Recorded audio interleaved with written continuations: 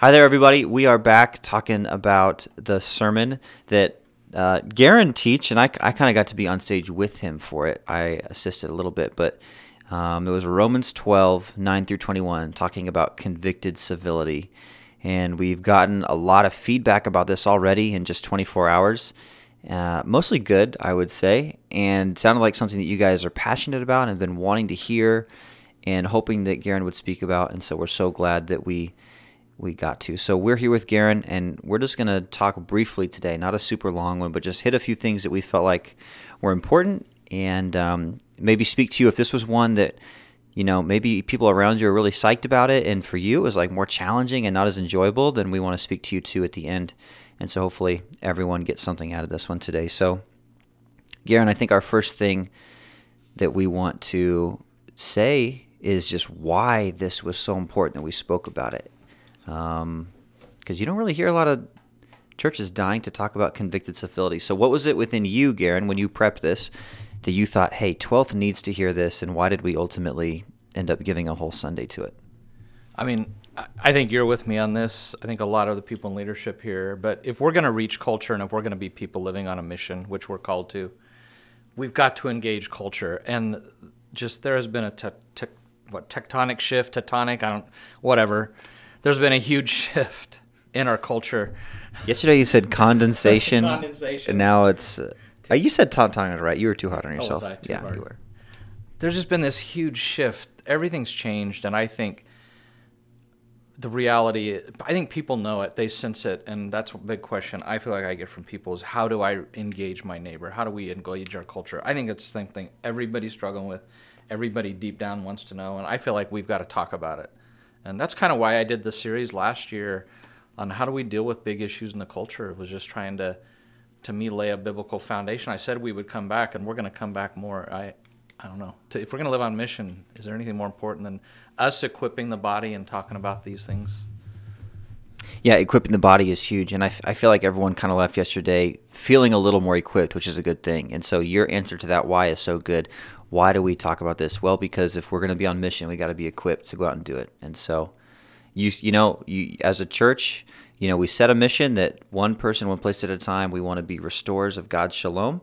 And so for you to line up a message that encourages us to do that is pretty cool. So thanks for lining that up for us. What we talked about was convicted civility, and it seems like everyone is kind of on the spectrum somewhere with this because there's two kind of yin and yang things. There's this conviction, this idea that I must hold tightly to truth and I must hold tightly to God's word and what he says is right, and there's no two ways around it. And the other side is that there are people who don't live like that around me, and I have to love them well and accept them and be hospitable to them. And I can't just shout truth at them because they will never love Jesus if I do that. And how do I do both those things at the same time? Because it is so stinking hard. And so some of us are on the more convicted side where we hold the truth and we, are maybe we could be a little more gentle with it. And some of us are on that civility side where we just want to love and please everybody, want everybody to like us, and it's a little bit harder for us to speak truth. And so I think everybody falls somewhere on that spectrum, and if we were following Jesus perfectly, we would be like him and hold both those things really well, but we're human, so we can't do that as well. So maybe yesterday, for the folks who fall into the civility camp, it was a little bit easier for them to hear because that was the message. But you said you're going to teach a message coming soon about that conviction, about holding to God's word, and how do we do that well. And I know there are probably some people who yesterday maybe didn't click with them as much, but that conviction message is really going to be good for them. So Garen, can you just speak about that tension between those two things and kind of maybe what's coming, maybe give the conviction people a light at the end of the tunnel if they weren't, super encouraged by yesterday's message, if it was a little bit harder for them to hear. Yeah, I mean, we just talked about that. I mean, for some people, I'm sure it was like, I just want to bring the truth, right? And they're like, oh, you bunch of softies, like that was a softy Sunday kind of thing. My guess is most people are more on the civility side. That's my guess. But we do need to talk about both, and we are going to talk about both. Even I had a conversation yesterday with somebody, and as I think about it, that whole idea of staying out of the judgment seat, Jesus is the model of conviction and civility, right? We would agree with that. the advantage that he had is he was the creator and he knew everybody's heart intimately, and he could make judgments, right? I mean, he knew exactly what was in the heart, and he could call people on things. And so even in that thing, the thing that I don't have is I can't see into hearts. And I really feel like we've got to be really careful with calling too hard on some things, because I may not know a person's situation totally. Doesn't mean we don't have conviction. Again, we're going to come back to that. I think the civility is a lot more clear about blessing and hospitality. That's easier for me to do. We still got to do the conviction, but yeah. But even I had some people yesterday who were on that civility side, and they're like, but they weren't living it practically. I had several people who were like, you know what? I haven't been really blessing anybody. I've just been a nice guy, and I haven't been reaching out. I haven't been engaging. I haven't been having people over who were like saying they were going to do that. So, and it is, I think hospitality is the key. I just was thinking a minute ago about Jesus. The advantage was he had no home, so he was constantly inviting himself to other people's houses. I wish I had that advantage. But just think of all the times he's in a home. He's in a house, Matthew's house. He's in a Pharisee's house more than once. He goes to Zacchaeus' house. Even for him, having a meal, sitting with people was really significant. Yeah, Garen, I think that most people, I fall into this as well. We would define ourselves as nice people and polite people, and maybe even like welcoming people, but to say that we are intentionally hospitable people, like how do we make that leap? Because if I'm just a nice person who goes to church and people like me and they know I don't cuss and maybe that's the best my witness gets, like how do we make our leap from there to seeking out people intentionally and loving on hard people? Like how do you radicalize someone like that? Because that's what we're looking to do. Yeah.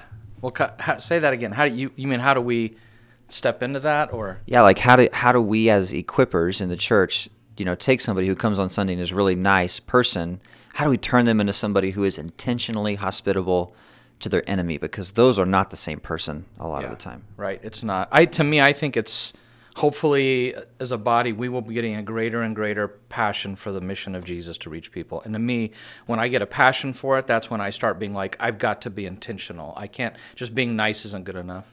I've got to intentionally engage people, and that's the best way to do it is in that, with that hospitality stuff. I think also when what breaks God's heart breaks our heart, that's when we're willing to take that leap too. Like when we see the reality that my friends may not know Jesus, and I know what that means for them eternally. Like, I don't know, maybe that's a part of the puzzle of kind of radicalizing somebody to not just be a nice guy, but to intentionally seek out the lost and invite them into their home when that's not really culturally what we do. So, okay, Garen, one last thing for you. You mentioned that we are living as exiles in culture. Could you break that down, maybe what that means a little bit more? Because if people haven't heard that before, they may have been a little lost on it. And just like, what are the implications of how we live if we are really cultural exiles here in America? Yeah, to me that idea is really significant as you try to figure out where do we stand in culture. We're not in the center anymore. We're shoved off to the side. And to me the picture is when the Jews were in Israel, they're in their home turf. They've got Yahweh as God. They've got the temple. But when Babylon came and destroyed the city, killed a bunch of them and took a bunch to Babylon, now they're exiles. And they're not at the center of culture. And the question is how do you live when you're not at the center? And we're gonna preach on this. I just want to read it. Jeremiah, God through Jeremiah wrote a letter to the exiles, and I think it's really powerful, where he said, "This is what the Lord Almighty, the God of Israel, says to all those I carried into exile from Jerusalem to Babylon: build houses and settle down, plant gardens, eat what they produce, marry and have sons and daughters, find wives for your sons, give your daughters in marriage so that they too may have sons and daughters. Increase in number there, do not decrease. Also seek the peace and the prosperity of the city to which I have carried you into exile. Pray to the Lord for it, because if it prospers, you too will prosper." And that's in Jeremiah 29, and that was God's command to people living in exile. It's you live good, flourishing lives. That's all Genesis 1 language, that multiplying, and there's a lot of that in there. It's living a shalom life as exiles in a culture, and that you seek the good of the city, that you're positively engaging and bringing shalom. And that's actually what Daniel and his friends did. They were there living as exiles. They ended up getting in government and having great influence on that culture. But to me, that's got to be our posture. So you're saying we are not at the center of culture. People are not looking to Christians and culture for the answers. So instead of being a culture warrior and trying to force ourselves back into that spot, and by waging a war against everything that is evil, and there's a lot that's evil, you think we should instead turn to being restorers, to bringing shalom to the city, to our neighborhoods where we live, and in that way overcoming evil with good instead of waging a war and burning the house down because we know what is right, and so we have to force it in front of society's eyes. Am I warm with that, or? Right. That's to me, that's the basic idea. And again, they could sit around and pout the whole time that we're in Babylon and Babylon stinks, and they could have made a long list of why Babylon was corrupt and wrong. But what Jeremiah was saying is no, you dig into that place, you live, you do normal things, and you seek the flourishing of that culture. And it's just a different mindset. And that I'm not thinking it again. Yes, I think globally, but I've got to act locally, and act locally means I've got neighbors, friends, coworkers, and I've got to be thinking that one person, one place at a time, and quit worrying so much about the big culture because I can't change it, but I can influence people in Emporia, right? I think you missed that part in Daniel where Daniel and his 3 friends, they were feeding them meat and they didn't want to eat it. You missed the verses where they picketed first. They created signs. They're like, "We won't eat meat." That didn't happen. Okay, never mind. That didn't happen. They did not picket. So maybe we shouldn't do that either. Maybe we should be people who seek the goodness of the city that we're in. Right? Yeah. Cool. Okay, Garrett, do you have any last thoughts? I do have one last thought. I mean, we're going to talk more about that exile idea. So if you're hearing that and you're like, "Wow, that's new," I'm actually going to preach on that. But I've got a quote from Bob Goff that fits yesterday that I love. I wish I could have used, but we were kind of short on time, and I had cut it out before we even finished our planning. But Bob Goff said this: "The way we treat people we disagree with the most is a report card on our faith."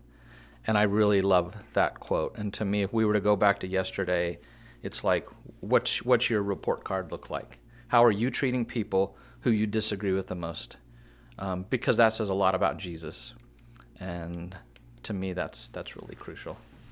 That's really good. Golly, that is really convicting. The other thing we could add to that is that when you get to heaven one day, Jesus is going to read your Facebook page history to everybody, and so you better be ready to defend what you put on there.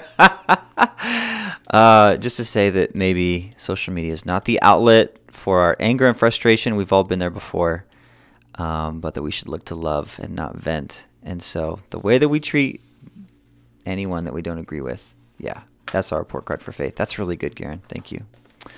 Okay, guys, we are right at 13 minutes. Thank you so much for listening to this and for coming yesterday and being challenged. Yesterday was not an easy one. It wasn't just like a come and sit and listen and feel good. There's real application to it. So thank you if you are living that out. We encourage you, if you haven't yet contacted your person, that if there's somebody in your life that you need to love just for the sake of loving, not to win them over, for the gospel on day one, not to preach to them, but just simply to love them because you need to get closer to them, we encourage you to do that. And we are praying that you would be bold in that. So that's what we have. Thank you so much. And we are out, and we'll see you later.